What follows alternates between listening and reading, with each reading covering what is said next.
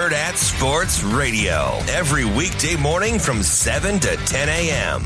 On Thursday's show, we'll have staff writer for The Athletic, Mitch Sherman. We'll talk the odds with our Vegas insider, Brian Edwards. Catching up with senior writer for Huskers 24/7, Michael Bruntz, and Nebraska women's basketball head coach, Amy Williams. Take a dive into the latest news and all things sports. Heard at Sports Radio with Ravi Lula and Damon Benning. Brendan here. Before we get you out and as we welcome Gary Sharp into the show here, we have a question in from Fred. While we're discussing the pass catchers, I think we'd be remiss if we didn't mention the tight end room and Eric Gilbert. We saw some precedents laid down by the NCAA in this past week about giving an additional waiver for guys who are transferring beyond that one free transfer, and it's not looking good for Eric Gilbert. I feel like maybe from the outside looking in, the coaching staff may feel the same way in terms of Gilbert's eligibility this upcoming season. What kind of feel are you getting? And maybe we'll go to Gary as well in terms of what type of feel he's getting with Eric Gilbert. Yeah, I mean, the trend broadly, and I know there are exceptions, seems to be that, like, athletes really get the benefit of the doubt most of the time with this. And with Gilbert, we know there were some unique circumstances to it that don't make it like, yeah, this guy's just bounced around. For no good reason. So I kind of entered this thinking he'll probably get it. But I think the latest we've been hearing is this may not be done before the season starts, which doesn't mean it won't happen during the season, but it's just insane. The way it was put to one of our reporters is like, it's probably just sitting on a desk somewhere in Indianapolis and nobody's gotten to it yet. Come on, man. We got Fleck coming up in 19 days. Jeez. The countdown is on. The countdown is on. Sharpie, good to see you, bud. Good to see you. So on to add to Brandon's point, Minnesota has a starting defensive back that they're waiting on. A defensive back by the name of Craig McDonald, who went to Iowa State and then went to Auburn and is supposed to play a significant amount for Minnesota. They're waiting on his as well. I think, people looked at what happened with North Carolina and Florida State earlier this week on a two-time transfer waiver request that was denied, which if you look at, you go, come on. But the NCAA, the reason they have this, we're not allowing you to transfer for the second time, because they don't have people to investigate this. If somebody says, I'm moving closer to home because mom isn't feeling well, they probably have to look into it. They're not looking into these things. And so that was disappointing. But I think from Nebraska's standpoint with Gilbert is there are two things that I'm hearing that are easier to present in a second-time transfer. One is if, let's say, you were abused mentally or physically, and you have to transfer to another school. You were at Northwestern. Yeah. That's an automatic, you're signed off. The next one is, how is your mental health? We looked at the Drew Ott situation, and he brought up mental health. But back when Drew Ott was trying to get an extra year at Iowa, mental health was really kind of, Now it's like first and foremost, it's part of the discussion.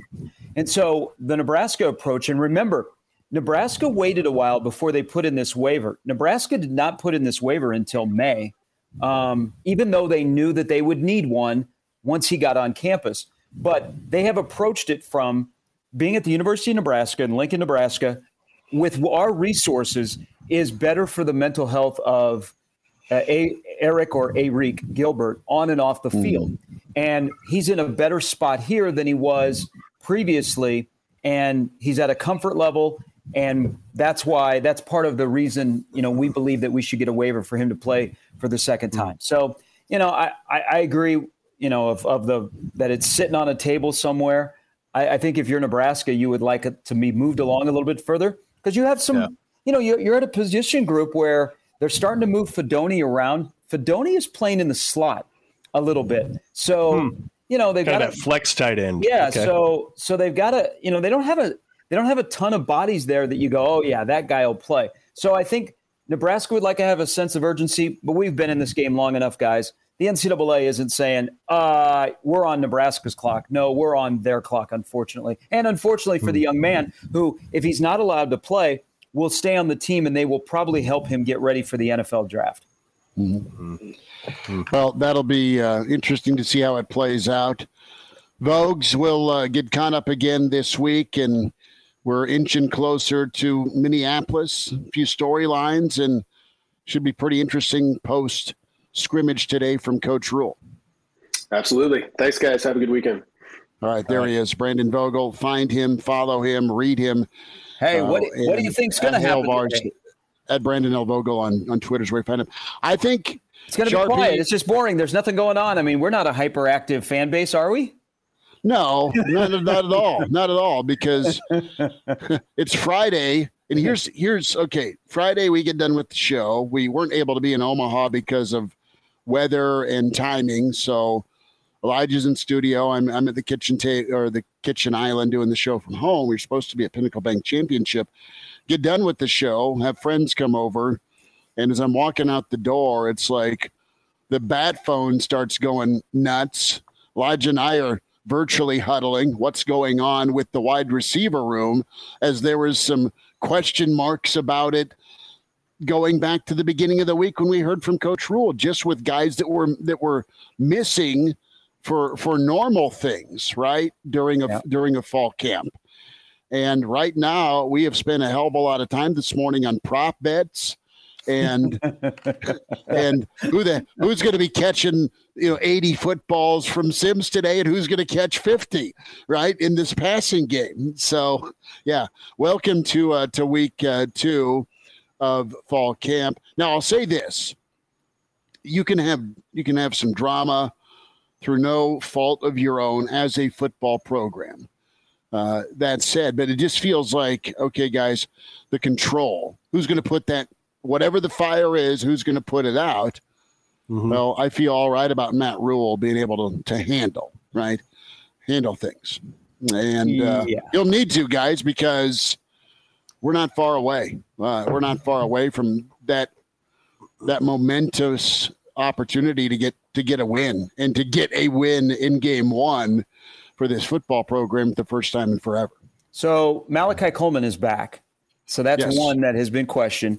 Marcus Washington re-injured that hand.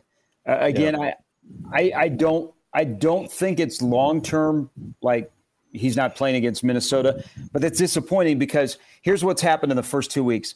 Because of the lack of bodies and guys moving in and out of availability, their passing game has been a little bit choppy. And, they need a full array.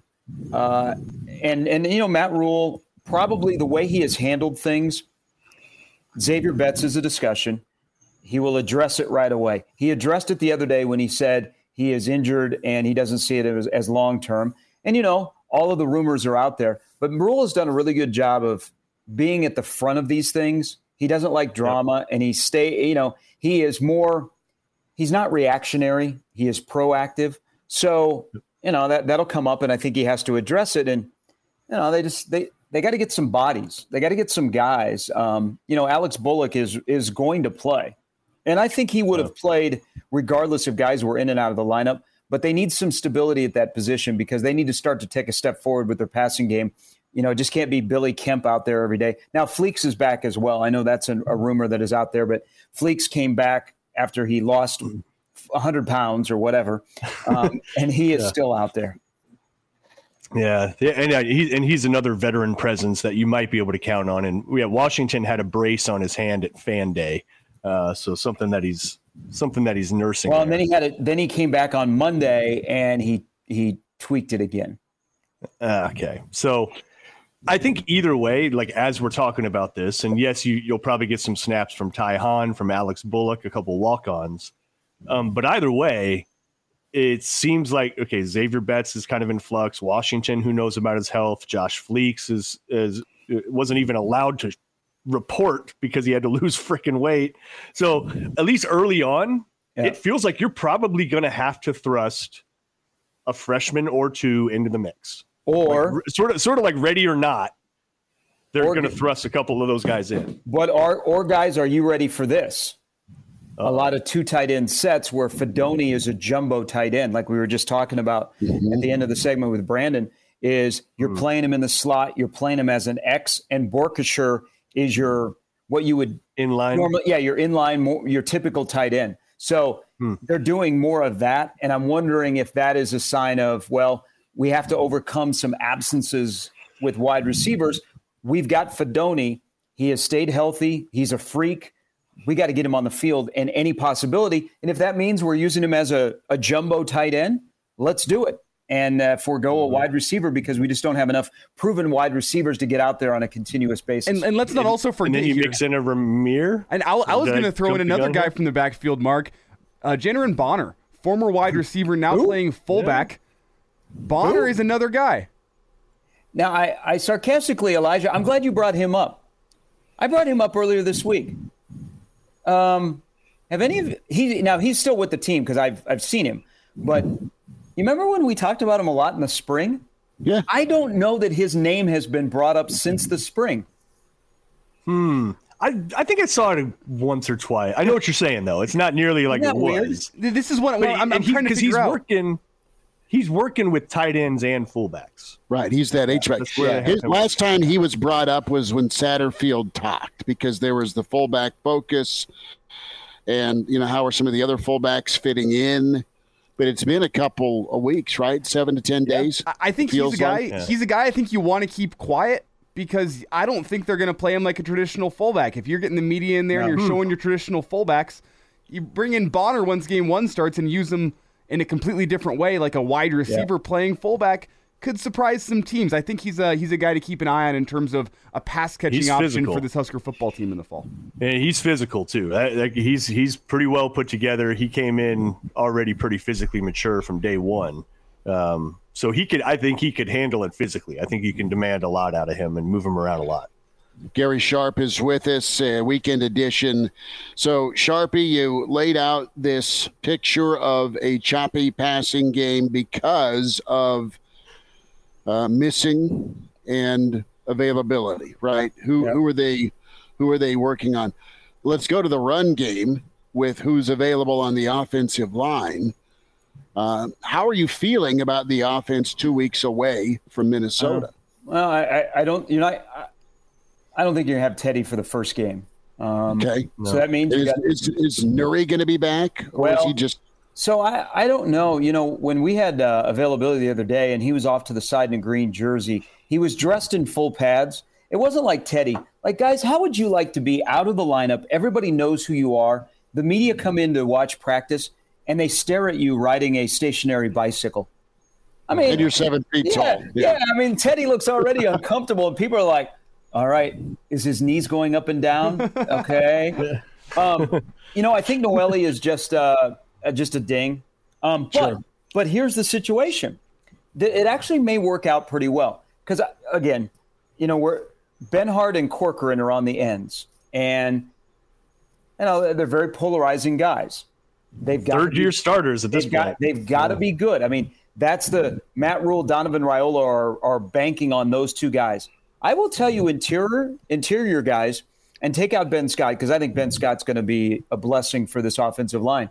We could have a rotation, because I think on opening day, Piper and Lutovsky are your starting guards. But Noelle is in there, but you're going to have 3 guys that can rotate. And then once you get Teddy back, you could have 4 guys. I really believe for the first time in a while, we're going to have a true rotation on that offensive line. And we haven't had that. And I think that's what they want to do. And I think they're at a level where they're comfortable. But, if there's one thing about Minnesota, and I truly believe, guys, that the Minnesota 2023 and the Nebraska 2023, in terms of top to bottom, are not that far apart compared to a couple of previous years. Minnesota's defensive line I really like, but they didn't do a good job of getting home last year. They just created a lot of stalemates. So that offensive line for Nebraska is going to have to be good, in 19 days. But I think I feel a little bit better about the offensive line than I did maybe coming out of spring. Okay. Well, Gary, it's the one position. Experience matters everywhere, but more so on the offensive line than at any other position, in my opinion. Yep. Right. Yep. And when you look at there's approximately 7, maybe 8 guys that are in the mix. You mentioned Prohaska being out. You mentioned Newilly's maybe nursing something right now. Lutovsky's the only guy that doesn't have significant either playing or starting experience. Everybody else, I mean, we give Benart and Corcoran crap, but they've had, two different offensive coordinators, two different offensive lines. They were thrust into action a lot earlier than probably they should have been. Corcoran's probably even playing out of position. This is going to be their third year anchoring the tackle position with some continuity, at least of the offensive line coach. So that's good. Ben Scott obviously has started multiple years at the Power 5 level, and he's trimmed down. And then Ethan Piper, from all reports, Matt Rule's not bringing you to Big Ten media days because he thinks you're a bum. Well, and remember, right? he was one of the guys that got selected for a single-digit number, but as an offensive lineman, he can't. And you remember how he came on late last year. He was a bit of a mess early in his career, but he came on late last year, and he was really good. He was pretty productive. He's a guy you could slide into center if you need to. So I agree with you from that standpoint of are we talking that this is the 94 pipeline? No. But do you have a lot of experienced, proven guys to choose from? Hell yeah. Don't you guys believe also? So Matt Rule has put it out there. He came with the line the other day. This is the offensive line coach I've been waiting for. And everybody around here goes, whoa. Now, Donnie looks different. Donnie is never going to be a guy that's going to talk for 15 minutes. He talks for 4.5 minutes in front of the media, and we're good. But he looks like a guy that finally the boss on his shoulder believes in him. Guys, where I'm starting to think, okay, they like what they're seeing with their offensive line. They're running a lot of 22 personnel. When was the last time Nebraska ran 22 personnel? They couldn't trust their offensive line. If you're actually going to run that and line up and do it again and again and again, that tells me you're trying to give an identity to that offensive line, or you like that offensive line is at least sound enough that you could run 22 personnel and gain significant yardage. Sharpie, you don't roll that out there unless you are from a mentality standpoint, nasty, and that nasty part, B, that physicality. You better be able to kick someone's ass if you're going to go 22. Yep. Well, now, but how much of I guess the ultimate question is, how much of this is them believing in that versus just straight up establishing the identity of just saying, this is what we're going to be. This is what we're going to do. We got to get used to it. Here we go, whether we're good at it or not. Right. We just don't know.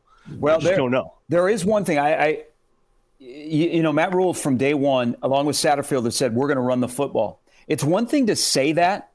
What do you do as an action to prove that? Mm-hmm. And every practice that has been open, or even practices where high school coaches have gone to, or here in the first 2 weeks of camp, I get the same thing back. Man, they are committed to running the football. They run the football a lot in practice.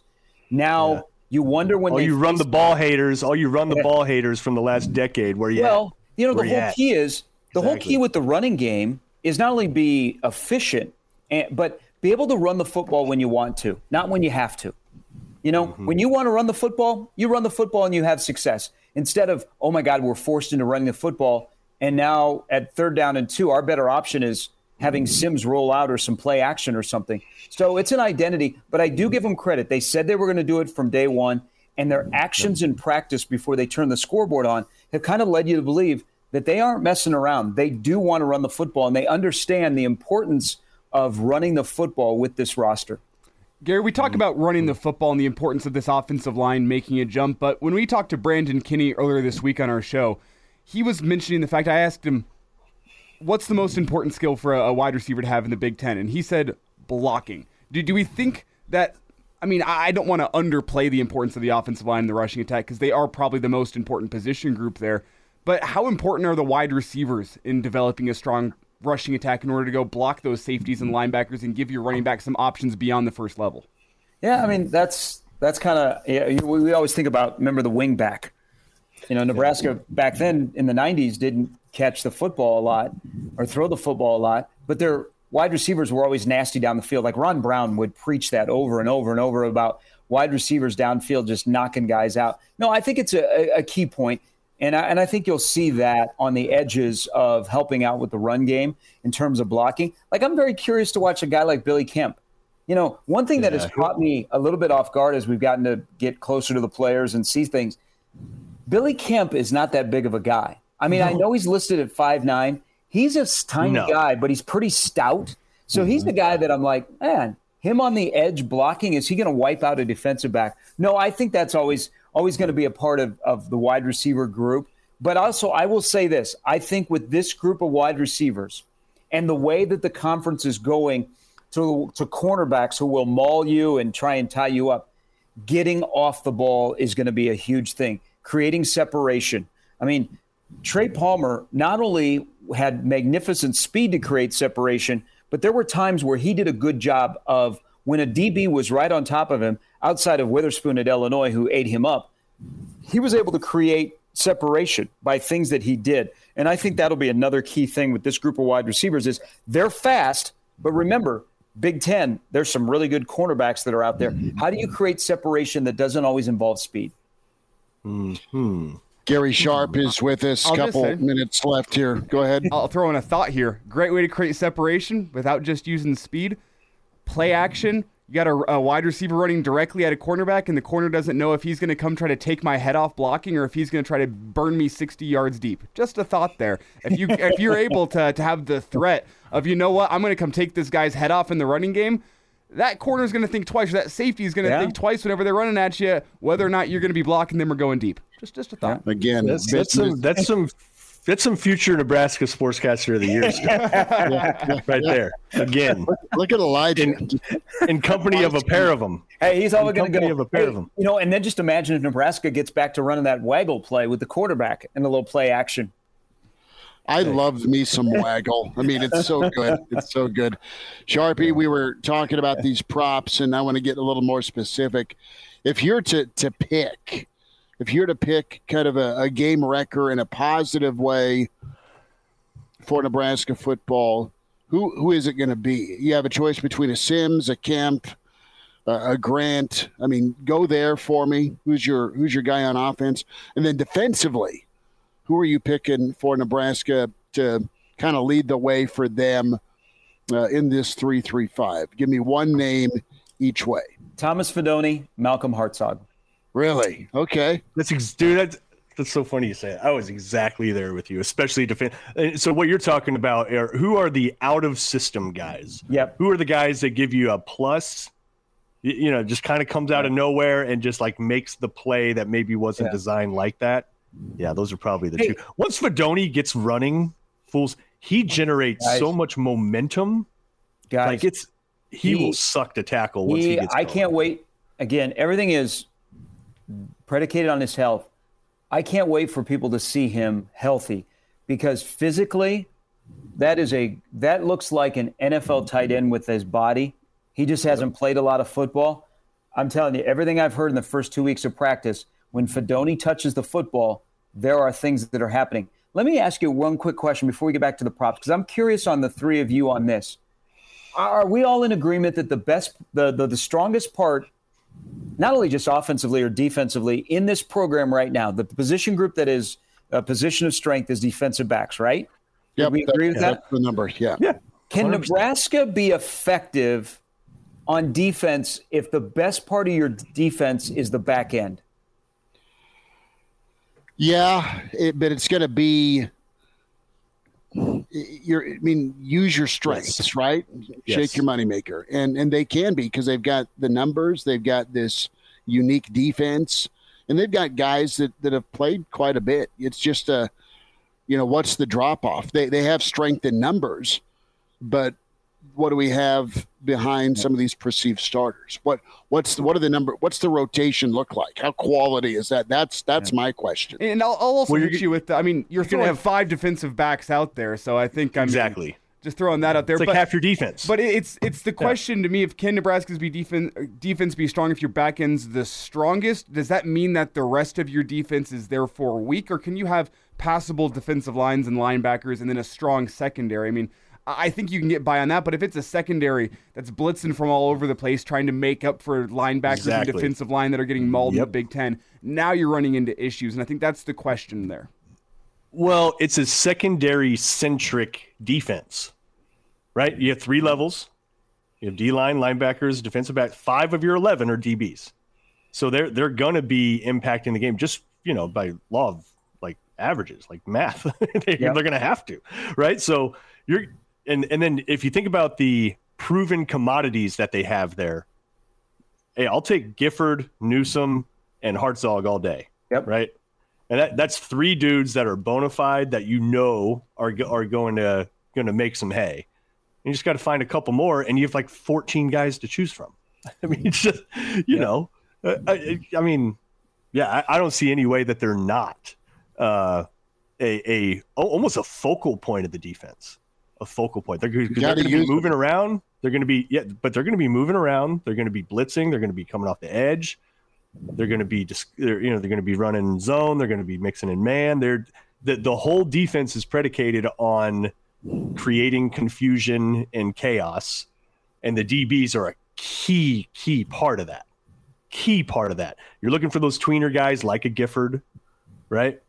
So yeah, I love that. Is that going to be effective against a Michigan? Is any defense effective against Michigan though? At the same time, right? I don't know if you can blame the 3-3-5 as much as it's just like, Michigan's got it going.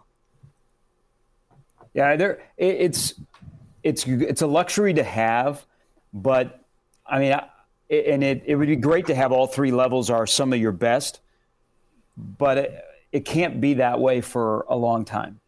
I mean, eventually the 3 guys up front, regardless if you play a 3-3-5 or a 3-4, eventually Nebraska has to get to one of the strongest position groups are the guys that put their hand in the dirt and affect the line of scrimmage right away. Speaking of that, one guy middle. Yeah. Oh crap! Did I just intercept your? I just pulled a Hartzog and intercepted your prop bet comment there, Chris. Just real quick, we mentioned Janirin Bonner, who made some hay in the spring game, and we haven't heard a lot about him since. There's another guy, AJ Rollins. Remember they moved him to defensive end, and he played some good snaps, and he's athletically, he's got kind of the profile you're looking for. Haven't heard a peep about him at all. So he was, Schmitty, were you there the other day? I was there. I did not get there Friday, but I was so there. He was running. He was running with the 1s and the 2s. I mean, their whole goal is another guy they're hiding. Well, now they're hiding him. They're saving him. Now, Minnesota. Now, there's 2 things here. Well, let me finish about AJ. They want to play 7 to 9 guys. So the 7th guy may only play 5 snaps, but they want to get to that point. There is the part of guys that aren't mentioned. If they're not solicited by a question, position coaches probably won't go there. So maybe now that we're through 2 weeks, a Bonner and a Rollins name will come up. But he's working with like the 2s. I think AJ will. So he's in the mix. Yeah, AJ will find a spot. I think they really, really want their 3 up front to play a significant amount. Is Nash Hutmacher? Have they got him to a spot where he can give you 40 to 45 snaps? Instead of he can only give us 20 and we have to pick and choose, but the 20 he's out there, he's really, really effective. I think they want to get those guys to 40 to 45 to maybe even 50 plus snaps, but then work in some other guys. I do believe we're talking about offensive line rotation. I think because they're going to have to rotate guys up front. I mean, Terrence Knighton wants that to happen. And I think Tony White says, with what we're going against and to keep guys fresh, we've got to be able to rotate, and we got to be able to play at least six solid defensive linemen where at the end of the day, we're comfortable with that. And it's not like we're just grasping at straws. Here's what it looks like, I believe. And then we got to fill in the blanks, so to speak, Sharpie, and see what you think of this. But you've got Nash, you've got Ty, and I think Coach White's got 2 guys in the middle there that he's not had at previous stops. He's not had guys on the interior that size, so that's a plus for him to kind of clog up the middle running that other teams want to do. You have Judy in there. The question to me is, what do you get from Gunnarsson? Because he looks good. He's reshaped a bit, but we've not seen a lot of snaps from him. He's a guy to supplement some of those snaps you're talking about. Can he hang on the line with his hand in the dirt? And then what's truly the progress of a name we've heard a lot about here the last week, and that's Raquan Buckley, a guy that's been in the program for a while. So to me, when we want to talk about defensive line success, you need your three, Judy, Polar Bear, Robinson, to be really, really good and stay healthy. And then you need a Buckley, a Rollins, some of your young guys, one of your three young guys that you're excited about to come in and make some splash plays. They have options. We just don't know again about that second wave. They also have options in a defense where some of these guys may just simply benefit because what they're asked to do is completely different from last year. They're not supposed to clog up lanes or clog up a gap or be a traffic cone. They actually get to attack. And so they're one gap scheme up front. Yeah. I think that benefits a guy like Hutmacher. They can sure. The defensive lineman can move forward and attack instead of trying to create a stalemate. And they also don't have to, they can just go out and play. Now, the defense is a work in progress because you can't just not think and go make plays. You got to be aware of, all right, where's your help out, especially if you're on that second level. But I think the guys up front will benefit from, hey, just go play ball, go ball out, go attack, move forward. You don't have to just create something and keep linemen off linebackers. You know what? You guys get a chance to make a play. And a guy like Hutmacher, I think you will see that will benefit him more than what they tried to ask him last year. And also, it's curious to me, I know Tony White spoke yesterday, if they start to, they went all in on putting the defense in. And there are some guys that are swimming in it because there's not as many checks as the Chenander defense, but you got to be aware, again, of where your help is and some certain things. I wonder as we get closer to Minnesota, if the retention, if they kind of cut it back a little bit, and I don't think we will truly see the 3-3-5 all the time. I think they will adjust a little bit. I think we'll see some 3-4, that kind of stuff, maybe even some 4-3. So we'll look at it and go, where'd the 3-3-5 go? Well, it's not always every down 3-3-5. So that's the next thing to watch into week 3 of practice. If we start to hear of the defense is making some subtle adjustments on using their personnel to the best of their ability. Gary Sharp is with us here. And Gary, before we get you out of here, I know we're up against it, but we've talked offense. We've talked defense.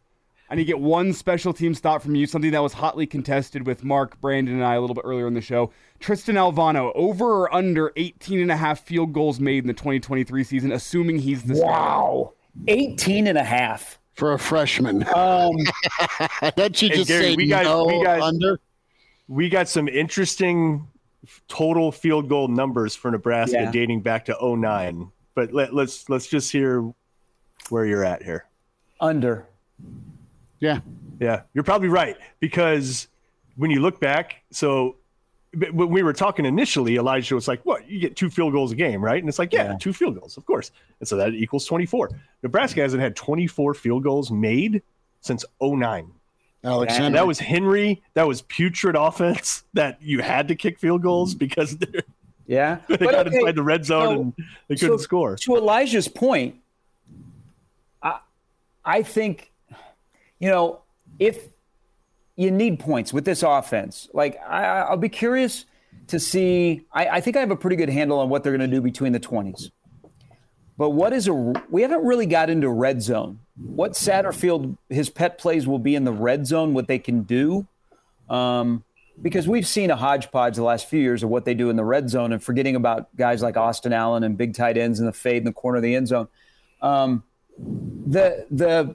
The faith in a field goal kicker, though, could change how they call plays as they get closer to the red zone. If they feel confident in Alvano or Bleak Road, but I'm going to go with Tristan because I think he's going to win the job. You could maybe see a lot more field goal attempts, knowing that, hey, no matter what, we got to get points on the board. So here's 3. But that is wild to think that you got to go back to 2009 when they had 24 or more. It does say something about the offense. They weren't able to put the ball in the end zone, but at least they were able to put points up. And Brandon sort of looked it up and said, if you're at 19 field goals, that's kind of like the cutoff. If you're at 19, you're top 20 in the country, basically. Yeah. Which seems low. You would think that would be a much higher number, but it's not. If you're at 19, you're top 20 in the country. So essentially what Vegas is setting the line at is Nebraska being top 20 in the nation in the kicking game. Well, and it all comes back down to trust. if you start getting towards the end zone and you're in the red zone, you're calling plays, you always have in the back of your mind, okay, we want this to end up as 6, but we don't want it to end up as 0 because we don't have the football. Remember, we got a guy, if we have to get to 4th down, we have a guy that we're confident enough from 35 in is going to put it through the post. And that changes as a play caller when you're starting to, sometimes you got to, if you don't have a very good place kicker, you're starting to gamble and you're starting to get out of your element. And all of a sudden you get willy-nilly and you put your quarterback in a position and the ball is on the turf or in the hands of somebody else, and you don't ever have a chance to bring that place kicker off the field. So I do sense from Foley that he likes Alvano, he likes Bleak Road, and that's going to be a great competition. A week from today, we will know who the starting place kicker is. They want to give him 1 week out who is going to be the kicker for the opening game. Well, give me 11-on-11 football and stress the defense with my dual threat quarterback when I'm in the red zone. That's all I'm saying. Hey, I know has there been the prop out there of how many punts Nebraska will return this year? Ooh. I want the fair catch number. How many fair catches will be signaled for? Ooh. It's because you have a guy, Nebraska has a guy that has done this before. So Billy Kemp's going to be your punt return guy. He's been doing it for 4 years at Virginia. Mm-hmm. And it's not like he has always been Mr. Fair Catch. No. I mean, go back to last year and the year before, just the pure numbers of punts that Nebraska returned. We know because we have had long discussions about Oliver Martin with the fair catch. Yeah, they have not put them in a position to succeed. Well, isn't it sad that my criteria for a successful punt returner this year is just don't screw it up, kid? Go out there, just don't screw it up. I don't care if you give average 1 yard per return this year. Just don't put the ball on the turf. Just don't screw it up. Get it to the offense. And that's not what special teams really should be for your team. It should be a chance to go make an explosive play and give yourself some momentum. But I'm just sitting here. Don't screw it up, please. Dude, that's the Scott Frost mentality, because listen to this. 2014, Bo's last year. How many returns did Nebraska attempt? Now, keep in mind, DPE was there. He was a freshman and he was awesome. Well, he wore out Michigan State and he wore out Iowa. So that was three. There was 6 returns right in there in those 2 games. I'm gonna say it's probably average 3 a game, so 36 to 45. You're 39 returns and you got 620 yards out of that. Yeah. Right. For a guy who also scores. For also a guy that outside of Kirk Ferentz in 14. Everybody kicked to or tried to avoid. I shouldn't say kick to, avoid. Iowa was weird that game, and they kicked to him, which made no sense. Now let's go to 2022, go to last year. How many returns did Nebraska attempt? It's 11. Ludicrous. 5. Yeah. 5. And one of those, listen to this. One of those is Chris Kolarovic, who probably just got some pooch, and just returned it like 11 yards. Still 5 attempts versus 39. I mean, think about that. That is like such a ridiculous difference in philosophies. Where does Rule and Foley land on that? It sounds like, anyways, they're going to lean much more heavily to the Bo style, where it's like, hey, we're going to try to get something out of this. Like, well, they play. Frost just waved the white flag the whole time. And I don't know what you play simple math. I mean, sorry to keep bringing this up, but T.O. would always talk about the percentages. If you return a kickoff past the 20-yard line, or you don't return it past the 20-yard line, what happens in the ensuing series? He would do the same thing with a punt return. I mean, you have to play the math. And why handcuff yourself? Why not give yourself the best advantage to start a drive in positive territory? There's a lot I want to bring back from the Osborne days, but there are 2 things in particular. The bike shorts? Don't get enough play. No, not those. The draft picks. It depends. Yeah, that would help too. Number 1, number 15. I'm talking about in terms of like rules. 55. Yeah, rules, approach, like philosophy-wise. So fair catching was banned. Nobody fair caught. No one ran out of bounds either. And that was the second one. The only time you were permitted to run out of bounds was to save clock. Other than that, doesn't matter if you're quarterback, receiver, punt returner, running back. Running out of bounds was disallowed, and you got docked for it, and you got like in trouble for it. You got disciplined for running. Like, just those two things alone, how many extra yards do you think they picked up just based off of those two rules alone? Let alone the mentality that imparts on the team. Bring that back, along with 55 and 98 and 15 and 30 and 1. And yes, please bring all those guys back too. Sharpie, we will say fare thee well, and we're inching closer to Minneapolis. Should be fun. Have yourself a weekend. I will. I think Rule talks today, and I think the guys are in the stadium today. Yeah. Doing a scrimmage, so. That's awesome. Gary, appreciate you, brother. Thanks for the time, man. Hurrdat Sports Radio, every weekday morning from 7 to 10 a.m. On Thursday's show, we'll have staff writer for The Athletic, Mitch Sherman. We'll talk the odds with our Vegas insider, Brian Edwards. Catching up with senior writer for Huskers 24/7, Michael Bruntz, and Nebraska women's basketball head coach, Amy Williams. Take a dive into the latest news and all things sports. Hurrdat Sports Radio with Ravi Lula and Damon Benning.